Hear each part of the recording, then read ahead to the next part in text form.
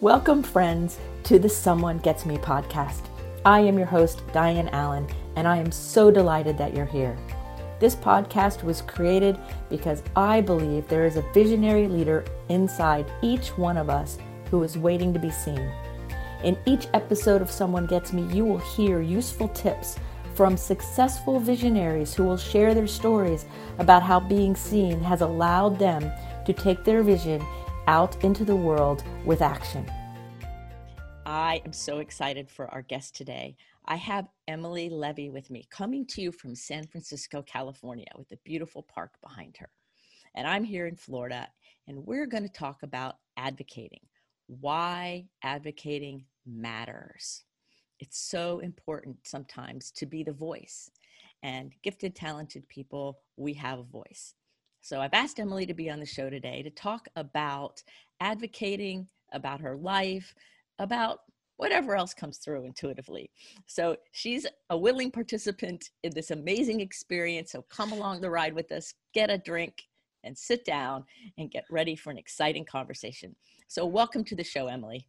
Thanks so much. This sounds like it's going to be fun. I'm really glad you invited me, and thank you for that. Well, everybody, I met Emily through a mutual friend who said, oh, you have to have her on the show.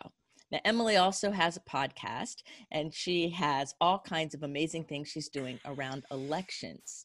So we'll talk about that a little later in the show, and you'll also find all that information in the show notes because I think it's a very important topic. But let's first start with who Emily is. So she lives in San Francisco. We got that part.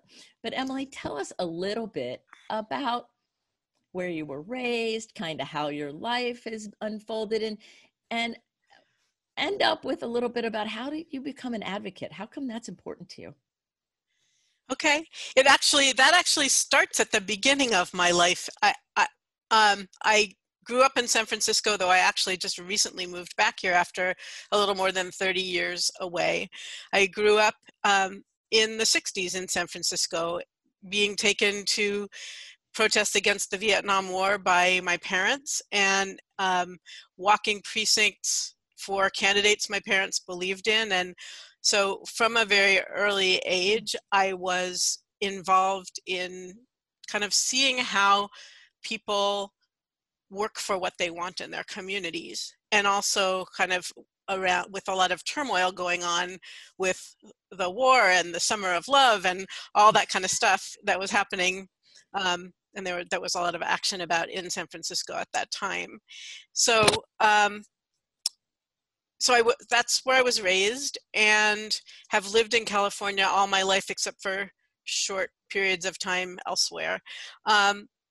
And let's see,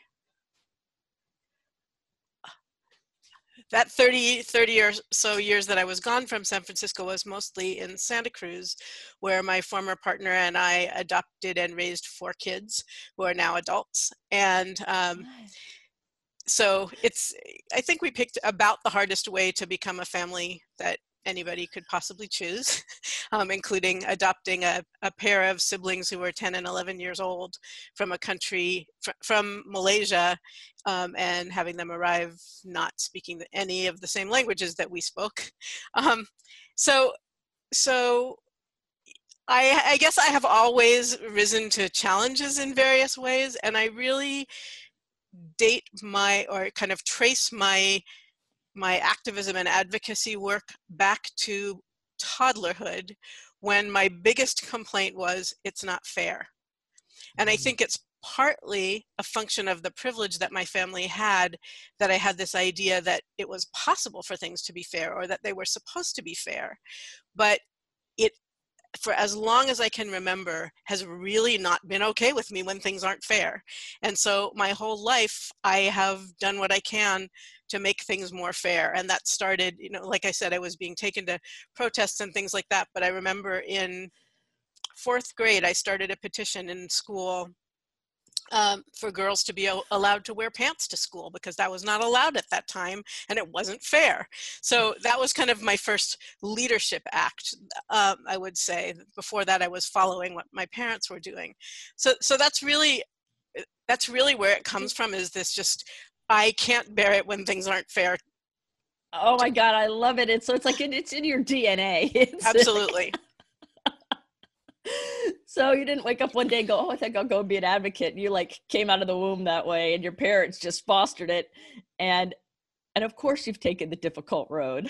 Like it makes total sense to me. Yeah. And it's like, when I was a kid, it wasn't Black Lives Matter, like that's what it was. Like my sister got a bigger cookie. I'm not saying, that I had a great ability to have like analysis of the social situation at that time. It was, it was your family issues sometimes between siblings and stuff that originally got to me, but it extended outward pretty quickly.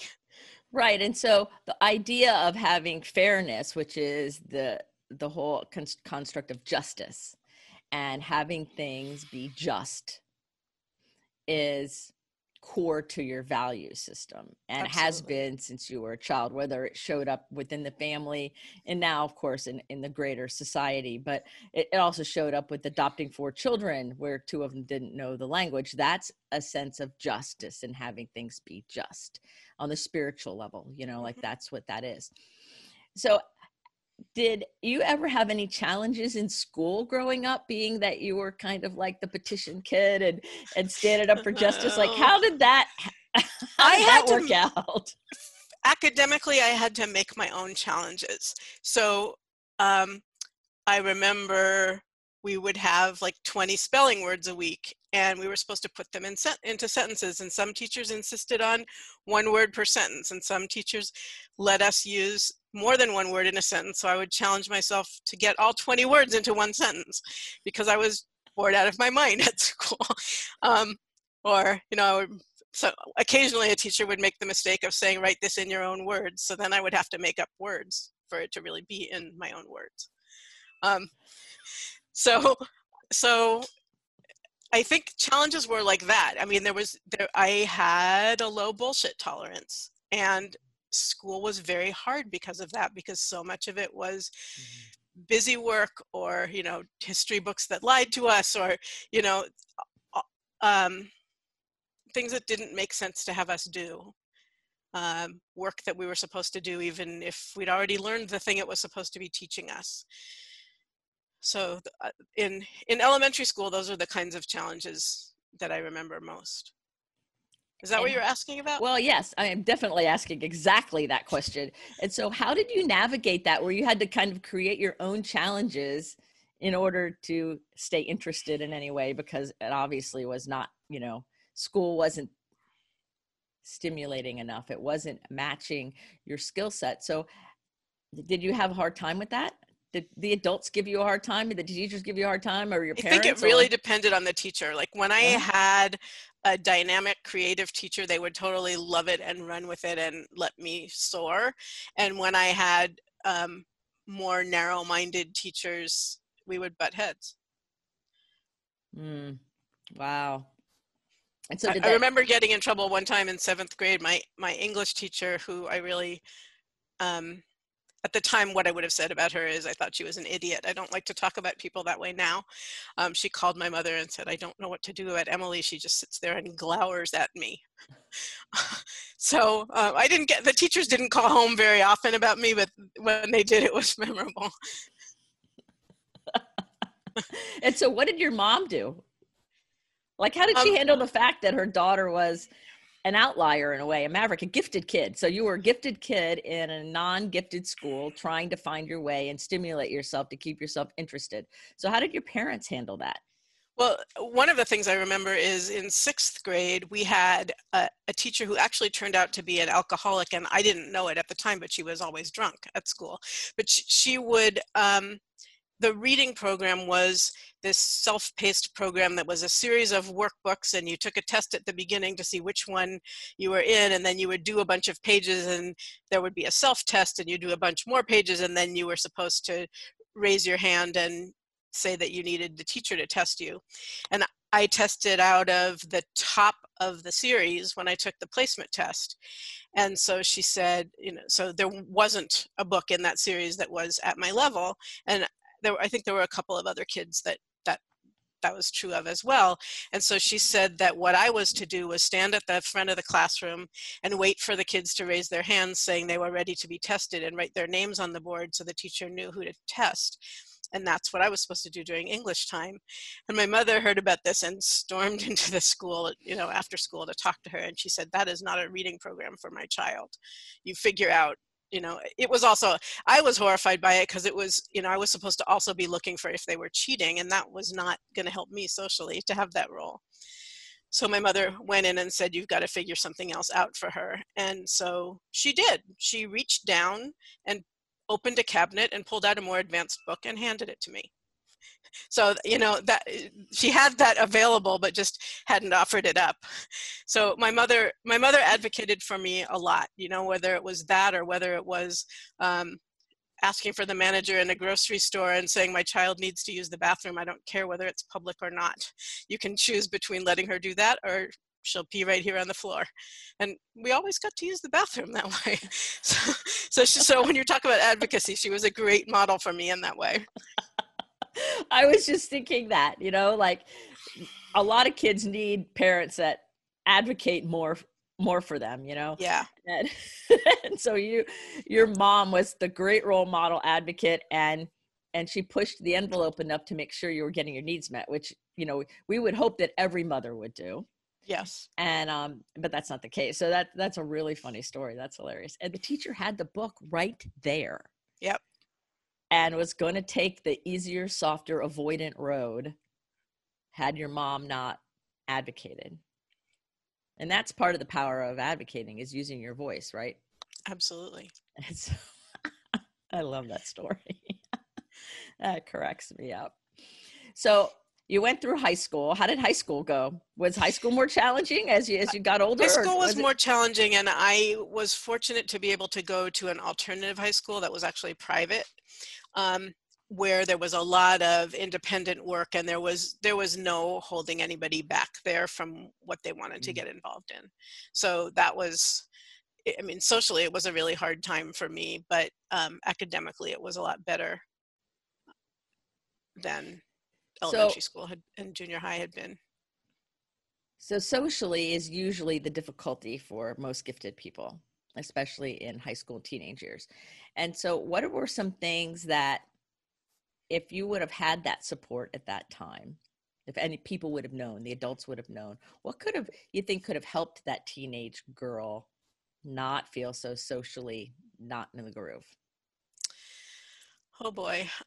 Well, one thing was that I was struggling with my sexual identity, and it was the 70s, and it wasn't, I'm a lesbian, nobody was out, there was no information available, there was no one to go to talk to with questions about that. So that certainly would have made a big difference, and hopefully is very different now in most places, though I don't believe it is everywhere. Certainly not everywhere around the world, and even in the United States, I don't think that's true everywhere. Right. So I think that would have made a big difference. I think, a lot of it was around drugs, and to be cool, you had to use drugs, and I wasn't going to do that. And it's funny, I was just thinking this morning while I was walking my dog about this, that when I remember my older daughter had friends who were twins, and them coming over when they were in high school and talking about how, sorry, I just need a moment. The house they came over to just burned down. I don't live there anymore. I haven't lived there for 20 years, but as we're recording this, the fires are going in California, and that house just burned down 2 nights ago. And this is my first time of kind of remembering something that happened in there, knowing that it no longer exists. So, so they came over, these twins came over, and they were talking about how they would get teased for being dorks at school, and not being cool. And I thought about it, and I said to them, the people who I know, like me, who are like that in high school, are much happier with their lives now than the people that I know who were the cool kids who were using drugs, or, who were more who were more in the in crowd in high school. Right. And just to kind of hang on. I don't know how helpful that is, to be told to hang on, because a few years seems like forever when you're that young. But I think some of it is, well, there's certainly a huge part about having enough resources that the adults in the environment can pay attention to each kid and what they need. Mm-hmm. Yes, absolutely. And that, because there's no blanket answer for what everybody needs other than to be listened to and for someone to get them. Mm-hmm. Right. I always say that the two biggest human needs are to be heard and understood. That's the someone gets me. Mm-hmm. And to be heard and to be cared about, whether it's loved or cared about, like that the person cares about you and that they hear you, that those are the big needs of just the core and so needs. Many kids don't get that growing up, especially in school. And a lot of kids that are the geeky, nerdy, smart kids get so over reinforced for their intelligence that sometimes the adults miss the sensitive emotional part and the need to be connected to, or the need to be cared about. Yes. Because it's just so feeding into the head. And so that asynchrony of the development really gets exaggerated. That's true. And it's kind of, it's a corollary is like my daughter, who I was just talking about, got a ton of attention for her physical appearance. And she has had a really hard time, and she was 10 when we adopted her, so a lot of this had already formed, but she's had a really hard time believing that she has any value other than how she looks. Mm-hmm. So I think it's part of that whole idea that we get put into these boxes of, this is the smart kid, this is the pretty kid, this is the athletic kid, this is whatever, and there's rarely a holistic appreciation of human beings as complex and valuable for everything about us. And I totally agree. And I see it still, even though it's better, I think, but I still see the compartmentalization, like, because I was always seen for my intelligence, and I'm short. And so it's like, and I'm blonde. And so there's always been all that, but I was also an athlete too. And so but people couldn't see those different things. And they would be shocked and I'm like, what do you mean? It's always been there. And so it's so true that still the world is trying to push people into one single box, and we're not allowed to get out of it. And so when we push those boxes as gifted, talented people, when we push the limits and say, no, hold on a second, this is who I really am. And let's pay attention to who everybody else is multidimensionally, because there's so much more going on. Then that's the game changer. Yeah. So I just want to say I'm really short too, and I think it's such an misunderstood area of oppression, is how short people get treated and how much harder it is for us to get respected. And I have to say that I'm really appreciative of the internet and how much I get to show up in a way that people have no idea how short I am. Mm-hmm. And I get treated differently. Yes. I noticed that too. I'm glad you brought that up, because I have a lot of friends who are tall for their, women who are 6 feet tall and taller. And one of them actually was sharing yesterday that, she had to really learn how to embrace her height because she was being judged for how tall she was. And I said, well, the same is true and more for people who are shorter. I said, I have to use a step stool in my home almost all the time. Nothing is easy. When I was in high school, I had to make all my own clothes pretty much, because they didn't make petite clothes much then, except for old ladies. Mm-hmm. And everything takes an extra step or two when you're shorter. And I think it is a place of oppression and judgment and that kind of thing. And, we learn to deal with it because we're in these bodies, but it takes that extra effort that I don't think people realize what it's taking. And just like with other areas of oppression, there's this, well, I guess it's not always subtle, but in this case, it tends to be subtle kind of minimizing of our value. People literally are looking down on us, and that figuratively becomes true too. I know I worked for a long time in the coaching industry, and as I kind of developed my reputation there, got included in events that were for gradually more and more successful coaches, and the crowds got taller and taller and taller, like the more kind of higher end, whatever we even call it that, right? Higher groups I was in, the more really tall people there were and the fewer short people there were. It was really interesting to watch. Wow. I never noticed that, but I had a flashback when you were saying that. I was in a big event with a bunch of influential people, and I got hit in the face. I can't tell you how many times by tall people putting their hands on their hips in the crowd, and their elbow would elbow my face. Yep. And I started walking around kind of with my hands up, watching to make sure that the elbow wouldn't elbow my eye or my face, because I kept getting hit. And I remember saying something to somebody, one of my friends. I go, I keep getting hit, and they don't even know. They don't even see me. They don't even aware of me. Yeah. And the person, my friend said, well, that's because your energy is soft. I said, I don't think it's because my energy is soft. I have nice energy, but I don't think that's what it is. That's not what it is. Who elbows people with soft energy? I mean, let's go find someone with soft energy and elbow them. I don't know. And they didn't know it. And they were totally unaware. They weren't trying to do it. Of course not. But it was You're like invisible. Totally invisible. And people talking right over my head like I wasn't even there. And I was like, wow, do I really have any value here? I remember going through a lot of those same things because of that height difference. Yeah, the internet does work in our favor that way. That's a good I always point. like to make sure. So look, now I'm a short person. Now I'm a tall person. And you're really the same Emily. Yes.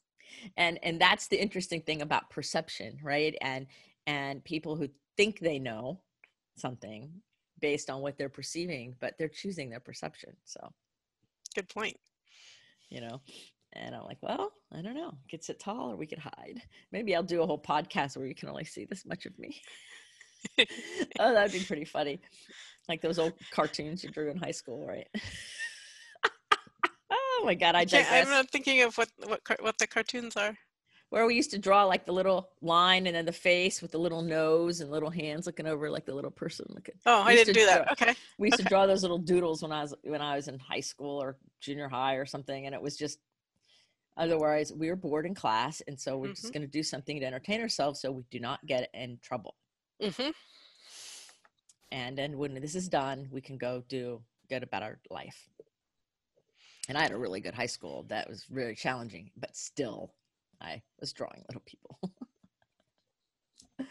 So as you grew into your profession more and more, tell us about your advocacy work. Like, how come, like, you were an advocate when you were a kid, and it's the whole idea of justice, which is a form of perfectionism that comes to gifted people. It's a natural part of our DNA is to care about justice and things being right, correct. I mean, like in a way that works. It's normal. And so you were aware of it and could feel it and see it and experience in you from the time you were really little. So now you do it professionally, and you have been for a while. So how did you kind of create that piece where you allowed that characteristic of who you are to be the lead in your vocation? Because not everybody does that.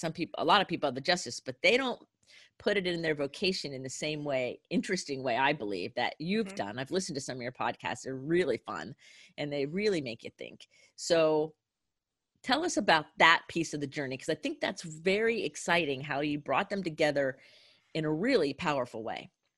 Okay. So at some point in my 20s, I realized that I had grown up with this sense that the words that were in my mind were destined for greatness, but that I had absolutely no idea what that meant, what was expected of me, who it was that was expecting it, what I was supposed to do about it. But anything I thought about doing felt like it wasn't good enough. And at the same time, around the time or actually a little earlier than this, as I hit adulthood, I got a chronic illness and became disabled and was really limited in my ability to interact with the world for about 30 years from that illness. And then mostly recovered from it about 10 years ago. So, so in the time of my life when we're, at least in the United States, expected to figure out what our career is going to be, I wasn't able to have one. Okay. And so I was pretty much homebound, and I didn't have very many hours a day where I could do much other than take care of myself. So as I gradually, it also gave me a lot of time to think about what I wanted to do, but I didn't know if I would ever be able to do any of it. So it's a little bit hard to figure out how to answer your question with that as sort of the background of what was going on. But I think this is maybe the place to go with it is, so as I mentioned before, my former partner and I adopted 4 kids, and the first 3 we adopted were already older. The first one was 5, and then a year and a half later we adopted siblings who were 10 and 11, and then a few years later we adopted a baby. So she's a lot younger than her 3 siblings. And there's a way in which I thought of raising my kids as my work in the world, which will be familiar to the parents who are listening. Sure. And specifically that I thought about it as my social change work, you know, to raise these kids who all had a really rough start, and to try to do it in a way that instilled some values in them about justice and that sort of thing. But when my youngest came along, I realized my oldest kids didn't see me as an advocate or an activist because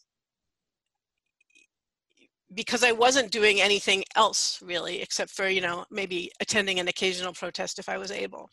And that I wanted my youngest to see me as an active person working to change the world.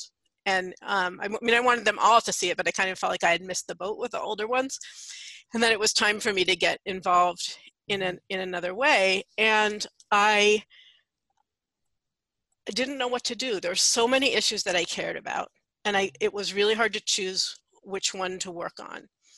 And then one night I went to the movies to see a movie called The Corporation, which is a really horrifying documentary about how horrible corporations are.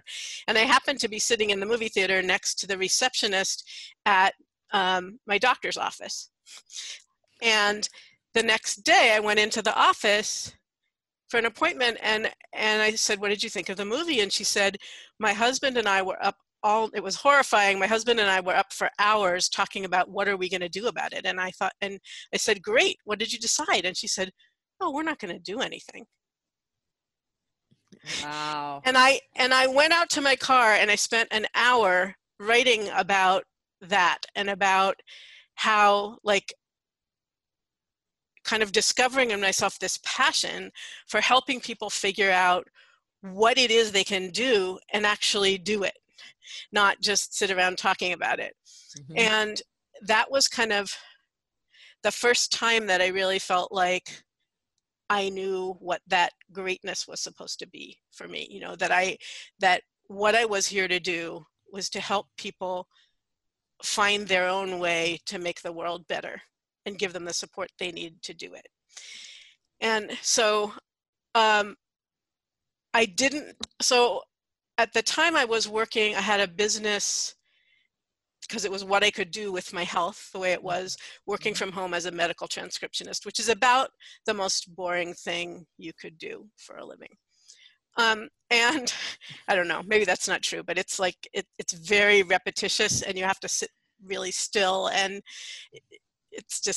you could do your laundry at the same time, but you can't drink a cup of coffee at the same time. It's very peculiar. Anyway, not really our point. So I decided the first thing that I would do, having had this revelation, was teach a class and see, like, just experiment with how can I help people with this. So I just offered a class in my community, put signs up around on bulletin boards that said, I was offering this little class. It was called From Good Intentions to Powerful Action, How to Make a Difference. And I had 6 or 7 people in it. It was 6 weeks long, and it really, I could tell that there was something there, which was really what I wanted to find out. And that was in 2004. 2000, is that right? Yeah, that was in 2004. I feel like I'm getting away from your question. What I want to hear, which is exactly what you're saying, is how did you transition from being an advocate to professionally being an advocate, which you're exactly saying. Okay, great. So that was in 2004. Then something happened in November 2004 in the United States, which was a presidential election.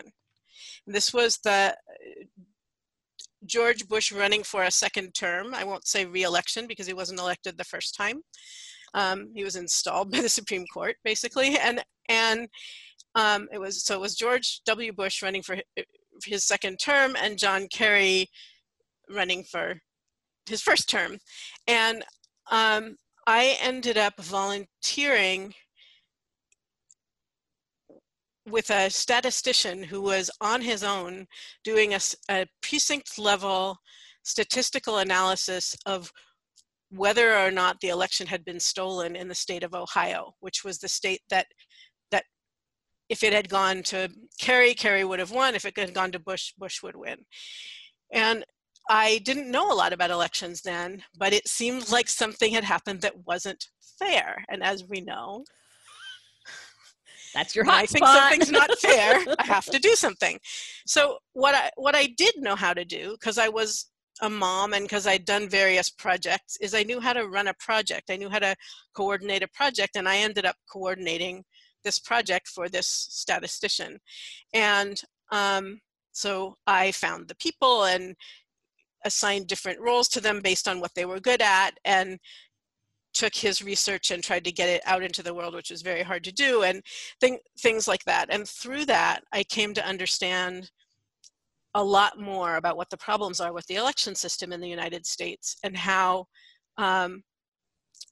our votes, it was not all our votes at that time, but it is virtually now, are counted by computers, and those computers can be programmed to produce any result regardless of how people vote. Do you think I thought that was fair? Absolutely not. That got a fire lit and you're like, no tomorrow. Exactly. And so I ended up getting some positions being paid to work on getting rid of those electronic voting systems, and running investigations of elections and training people to observe the processes that happen in an election office after an election and things like that. And through that, learned how to build a website, and write a blog, and run an email list, and all these kinds of things that people need to do in order to run a business online. I was learning about it from an organizational perspective, working for these election, they called themselves election integrity groups at that time. And, but it wasn't enough to make a living. And then I really still wanted to do this thing that little community class was about. So I went to a business training to learn how to make that into a business. And the leader of that training said to me, nobody's ever going to pay for that kind of help of how can I work for social justice? No one's ever going to pay you for that. Find something else to do. And I was really devastated by that. And at the same time, I saw something happening in that training that I thought wasn't fair, which was all these people had paid for this training, and they were learning how to have online businesses, but they didn't have the technical skills to do the stuff that they were being told to go do. And I knew how to do that stuff. So I thought, I'll just do it for all of their businesses while I'm figuring out, like, picking myself up off the ground because my dream just got crushed. And so I ended up, for about 8 years, having a business where what I was doing was helping coaches and holistic health practitioners and other service-based small businesses get their businesses online. So I was building websites and teaching them how to do email marketing and teaching them how to do social media and all that stuff, which, I mean, usually people learn stuff like that in business and then take it into the nonprofit sector. And I had kind of done the opposite. Right. Yes. But it wasn't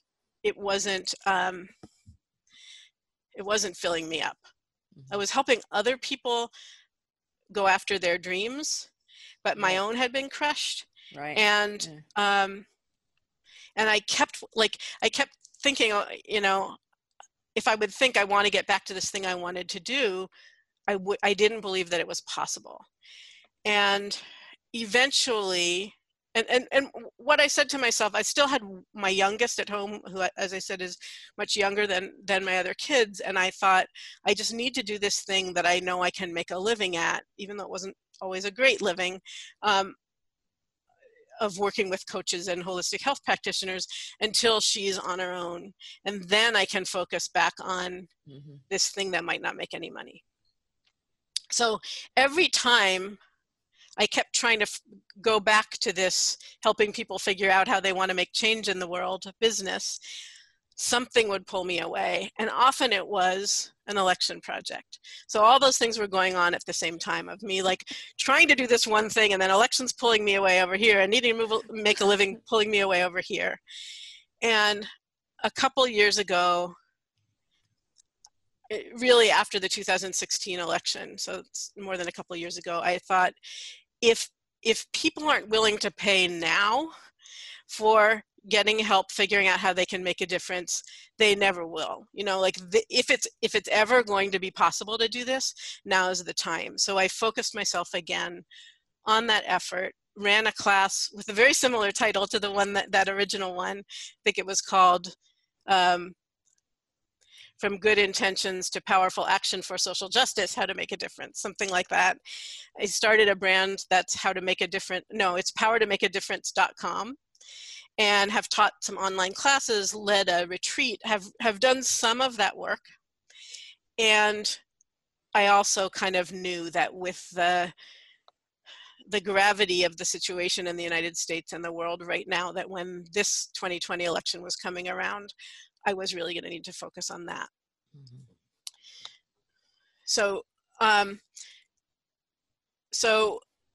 I kept wanting, I guess in conclusion to your question, I kept wanting to make a living doing the stuff that mattered to me. And it took me, like, I haven't figured out how to do that in a consistent way yet. And I started this new organization, which you mentioned at the top of the interview, in January of this year, and I am now getting paid to do that work. And it's hard to know how long that will last, but for now I'm getting paid to do that work. So I feel like I have brought together a bunch of the pieces that I've been assembling in my life all this time about kind of how to make a living doing work, making the world more fair. Right. And as you're speaking, I'm thinking, well, that's the trajectory of almost every gifted person, is the vision keeps following us around, the calling keeps following us, and all these other things keep happening. And then right around the time we're 50 or so, it all weaves together and creates the vision. And so the trajectory of somebody that has these deep burning issues going on is not the same as everybody else out there. It doesn't look the same. No matter what, it just doesn't look the same. And so we weave them all together, and then something more amazing comes out of it. And so that is when you founded Scrutineers, which I think is a great name. Thank you. So tell everybody. It's a word, actually. It's great. It's what election monitors and investigators are called in some other countries. And I discovered it watching an Australian TV show, and I loved it. So So actually what happened and how Scrutineers came to be is, first the name came from watching that TV show, and I, like, the next day went out and bought scrutineers.org, and but I didn't know what it was going to be. I just knew something sometime was going to be that. And then in order to develop my Power to Make a Difference course, I was taking a training about how to use an online tool called Mighty Networks, which is it's a platform for creating online communities, membership sites. And I wanted to use it for my class, but the more that I learned about it through their training program, the more ideas kept coming to me about how that particular platform could really serve the election protection movement that I was a part of, and do something and fill some gaps in the movement that I thought were missing. So by the time I finished that course, I had kind of, taking that course, I had set aside the idea of focusing now on power to make a difference, and realized that what I really wanted to do was build an online community within Mighty Networks to work on election protection. And so I already had the name, and I brought those together, and it took a few months to kind of get it up and running, and we launched in January. We have 600 members at the moment. We're growing really fast. We're hoping the plan is 10,000 by the election, and because our growth strategies are exponential, I think we'll get there. And we're teaching people how to do election monitoring, how to look for. So there's kind of two parts. There's protect the voters part and protect the votes part. The protect the voters part is about fighting voter disenfranchisement, trying to make sure that everybody who has a right to vote gets to vote, and eventually also expanding the right to vote. And then the protect the votes part is the election security part, which is about how the votes are handled by the election system, the vulnerability of the ways that we count votes, and there are actually ways that people with not very much training can monitor the counting of votes, and sometimes discover problems in the way the votes are being processed that catch problems with how the votes are counted. I don't know, I said that really badly. Let me try that one again. Now, you made total sense to me, because what you're saying is that it doesn't take a lot of training to be able to go into a situation and be able to tell if the way they're counting the votes lines up with what they're saying the way they're counting the votes is, that it all is fair and just, and catching manipulation behind the scenes kind of thing. Yes, and it's tricky because the way the votes are counted inside computers, as I said before, and you can't actually see them doing it, but when there's manipulation of the software, it produces some evidence. If you know where to look for that evidence, sometimes you can catch it. Yes. So we're training people how to do that.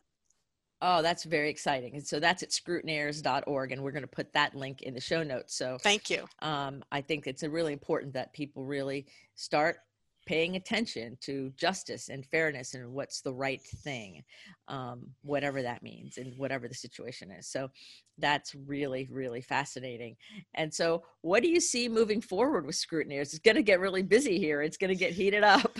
It is going to get heated up, and often in this work we're busier after the election than before, because like I said, we're observing what happens with the votes after the election. There's actually a lot that we're doing leading up to the election as well.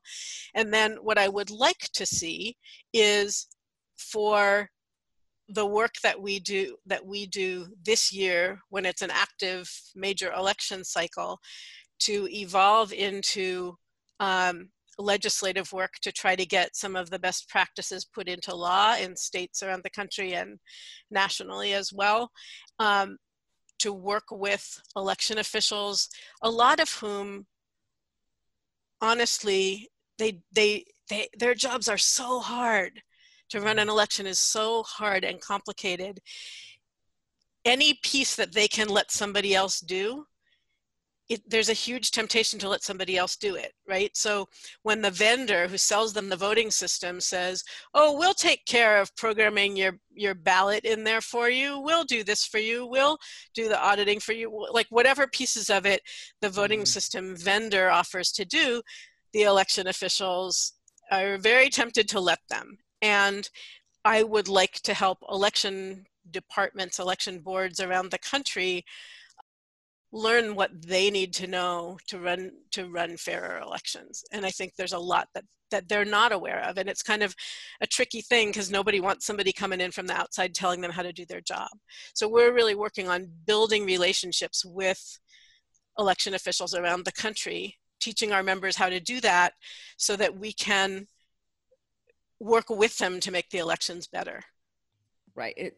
So once they start realizing that the mission is to be an ally and support and helping rather than coming after them, then the defensiveness will most likely go down with the relationship being built. Right. And I think that's part of like why I like to think of it as advocacy rather than, even though I've been an activist all my life, this work to me fits more into the advocacy realm. And can I tell one more short story? Sure. Where I lived in Santa Cruz, California, I was already paying attention to this election stuff, and Santa Cruz had to buy a new election system. Okay, I have to tell, this is a story within a story. They had a little demo of the different systems they were considering at the bookstore. And I went to it and I was looking at the different systems, and I knew some about them. And I went up to one of the vendors and I said, "Oh, is this model the one that was used to steal the presidential election in Ohio in 2004? And he said, "No, that was a different model." That got in the newspaper. So moving right along. Oh my word. So a small group of us advocates showed up at the Board of Supervisors meeting, which is kind of like a city council, but at the county level. That's what we have in California, to advocate against the purchase of any of these electronic voting systems. And we lost that battle. And one of the systems did get purchased. And then we went to the election official and said, other places that are purchasing these systems, like, we really wish you hadn't done this, but other places that are purchasing these systems are sometimes really getting, can I say on your podcast, screwed over by the vendors in the contracts. And we want to tell you some things to look for to make sure they're not in the contract. And I will say that the election official, considering that we had just been like lambasting her in the Board of Supervisors meetings, that she was willing to meet with us and listen to what we had to say was pretty amazing. And she later told me that we really saved her on that contract by educating her about how not to get cheated.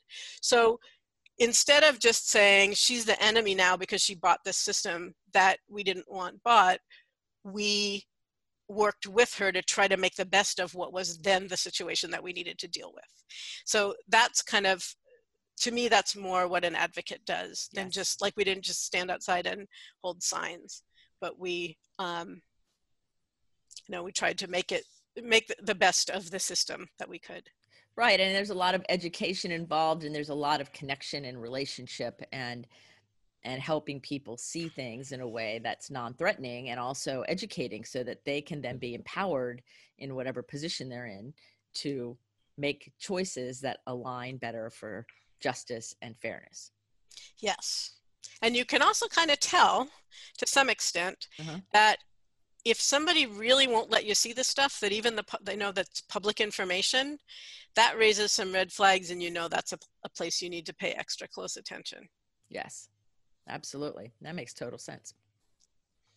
So I only have a couple more questions. This is so exciting. I love talking to you. This is like, wow. This is stuff I never get to talk about, so it's fun. A lot of it. and well, justice and fairness is core to so many people, and they don't get to talk about it very much because advocacy work is so important and needed in the world in general.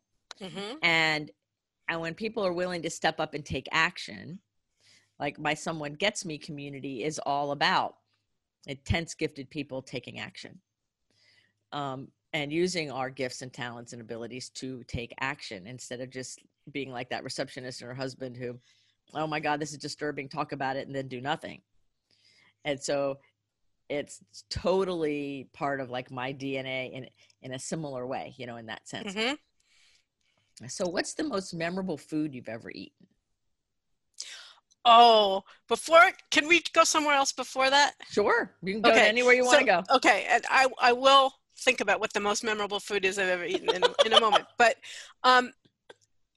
the thing that you just said about using our gifts and talents is so, so, so important to me. And so like when somebody comes into Scrutineers, one of the first things we do is ask them to fill out a survey, and it asks them kind of, what are your skills? Because we want to be able to put those to use, you know, that. So if somebody comes in and they're a graphic artist, great, we totally need that. If somebody comes in, yesterday we had an attorney come and say, what help do you need from an attorney? And I was able to tell her exactly what we needed. And so, and for some people it's, I can coordinate volunteers, or I know how to write a business plan, or I'm good at having fundraising conversations, or, and even things that don't seem to be applicable to the work. Yes. Often there's a way that we can make them applicable. So it's something that's really fun for me to help figure out how to use people's different combinations of skills to find them a role that will be exciting and meaningful to them and really helpful to the work. Whether it's in Scrutineers or whether it's through my Power to Make a Difference work. I love doing that. Yeah, that's very important, because so many people, our gifts come so natural to us that we don't realize how valuable they are and how much they're needed, because they're just so natural, you know? Yep. Yeah. So true.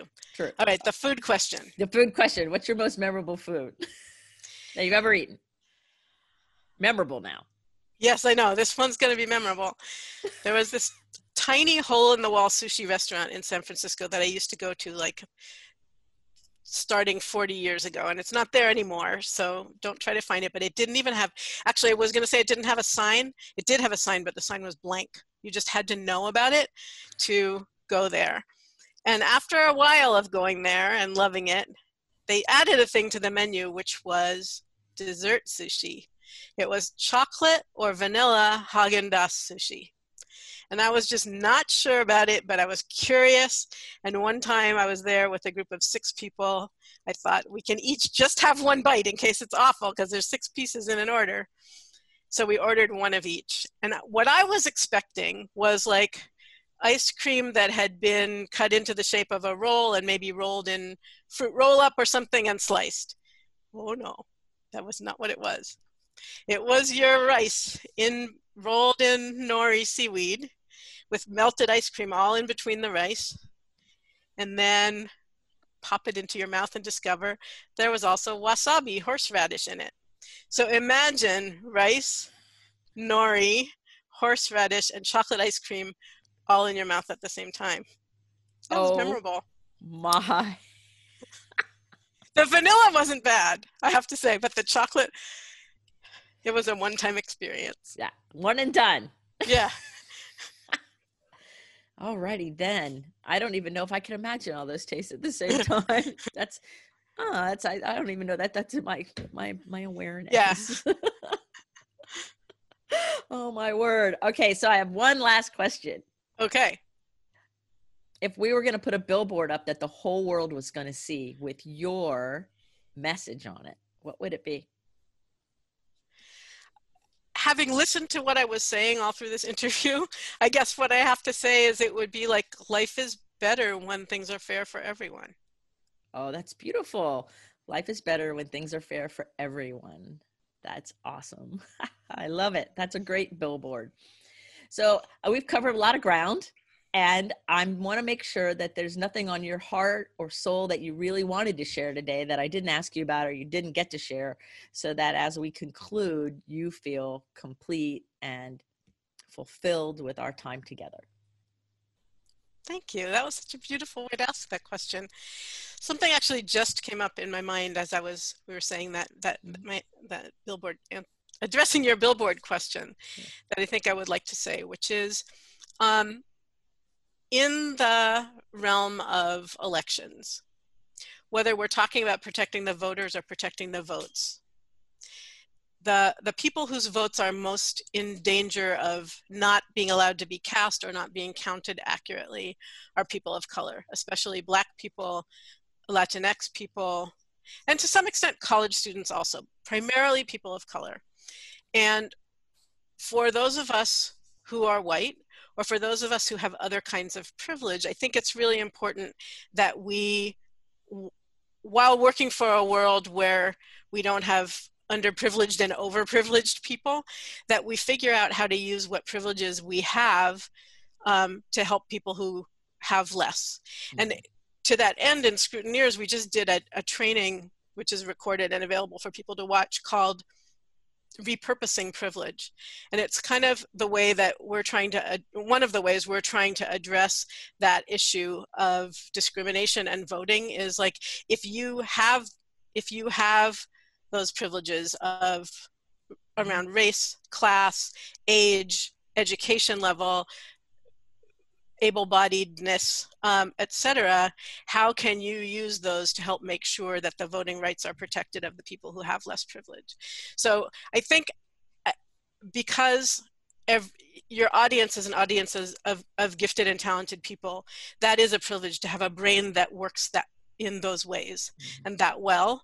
And so whether or not people come join Scrutineers and want to work on the elections, I want to introduce that as a way to think about how you want to help in the world, is what are the privileges you have, and how can you, not in a patronizing way, but in a really respectful way, share and use those privileges for the benefit of others who have less. Oh, that's beautiful. I'm glad you shared that, because I totally am with you on it, 100%. So if you've been really excited like me to listen to Emily Levy talk, I could talk to her forever. I have so many other things. Let's talk about this. Let's talk about that.